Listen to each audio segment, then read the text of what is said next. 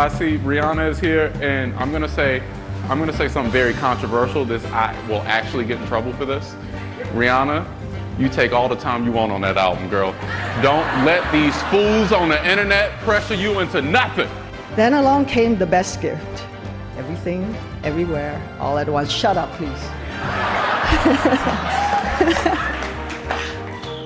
I can beat you up, okay? And that's serious. I was going to give this speech in Italian, but I'm too drunk because there was no food.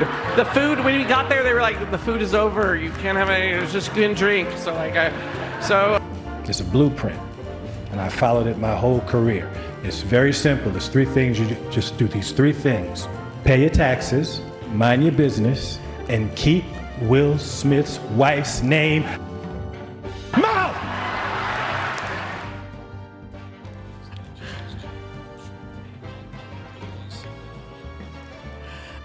Welcome back to the show. Those are some of the sounds from last night's Golden Globe Awards. Now, truth be told, I didn't know who won last night. I didn't even remember that they were on last night until producer Stephen Chang mentioned it to me this morning. Now, you shouldn't be surprised. Hollywood award shows are setting records in all the worst ways. The Emmy Awards attracted the smallest audience in at least 3 decades last September, while the last Golden Globes fell to a 13-year low. Now, many are predicting the April Oscars will be the least watched in the modern era, and the Grammys are trying to avoid a similar fate. TV networks are now quick to blame the pandemic, and there's no question it did have an effect. But the decline in ratings isn't new. It's just accelerated during the pandemic. Over the past decade, the Grammys audience has shrunk by more than 20 million viewers, while the Globes has lost more than 10 million.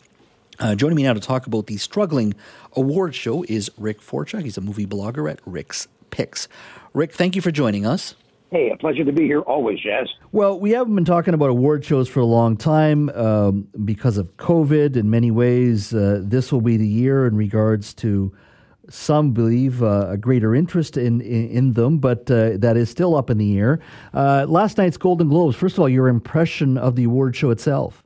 Yeah, not impressed. I didn't think it was a good show at all.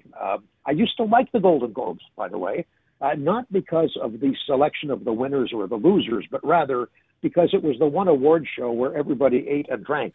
And when the folks got up on stage to accept their awards, they often were, having a little too much medicine, and there were some funny moments.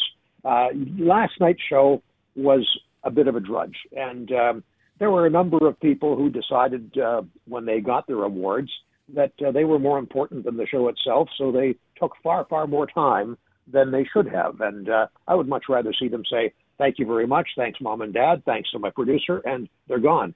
But when you get somebody such as Michelle Yeoh, who's a performer that I really like, simply saying when the music starts to play her off, I'm not going, I have things to say, and other people pick up with that, it just becomes a drudgery. So I didn't like the show. I didn't like what happened with the show. The Hollywood Foreign Press Association used to have just 83 members, and they were virtually all older white men living in Los Angeles because that's one of the requirements, but you have to be assigned to a foreign press. So a lot of these people came from publications that you or I have never heard of, would never read and would never see. And they were in Hollywood. They were doing such things as getting all kinds of trips from places like Netflix. And for the people that, for example, that produced Emily in Paris for Netflix, took the Hollywood Foreign Press people on a big junket, looked after them, gave them money, gave them gifts. And then when Emily in Paris was nominated, oh, what a surprise that is. So this is now a knee-jerk reaction to kind of stop some of that stuff, and it's going to take a while to work it out if the show survives. Last night's show was on NBC. NBC did not run it last year, and there is some question as to whether they will do it again in the coming year. And I think that's part of the bigger picture as to whether award shows are really relevant in today's world anyway, Jazz. Yeah, I mean, from what my sense of just looking at social media, and I didn't get a chance to see it last night, but was that the show came across as a bit woke. But the bigger question that you've raised here is about award shows themselves. Many would argue that they're generally very top-down. The establishment or the institution itself sort of decides what is the best, what we should be watching. And in an era of social media, when everybody has an opinion now, these award shows seem just, in one case, elitist, and in another case, just out of touch. And I agree with you. I don't know how they turn things around. I mean, if I think of the Oscars last year, the only thing I'm going to remember is Will Smith slapping Chris Rock, and that's a sad indictment of the award show. That's the only thing we remember. Yep, that's the highlight. And you're right about that. And they're absolutely right about the top-down approach as well, and the elitist approach. The Oscars is the Rolls-Royce or the Cadillac of all award shows, allegedly. And it becomes less and less relevant because the Oscars have, for traditionally, had a couple of things going for them. First of all, they love movies about movies.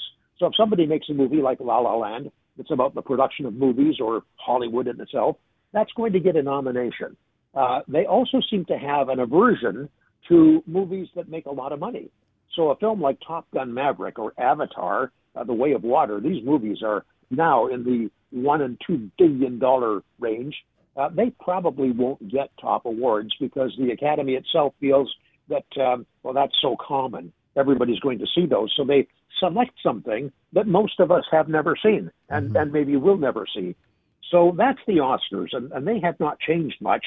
And in this area, as you said, Jazz, of social media, when we can get on social media, find out what other people are feeling, and live tweet during these award shows, you recognize that what's happening on television from the award show and what most of the people watching are saying, there's a huge disconnect there, just a huge disconnect. Yeah, and it's such a structural challenge. I mean, if you think about it, well, the Grammy, instead of just movies, let's look at the Grammy Awards for a second. Yes, they can have artists who sell well, but you may find an artist on YouTube or on Spotify that you never have heard of, that you may really love their music, and they're never going to be found at the Grammy Awards. Or if you are watching, let's say, the Emmys or even the Oscars, you may have a TV show or a movie that's come out of Korea that you saw on Netflix that you wouldn't necessarily see at your local movie theater. And the movie theater itself, I go to movies a lot less now because TVs are they're so advanced today. They're bigger,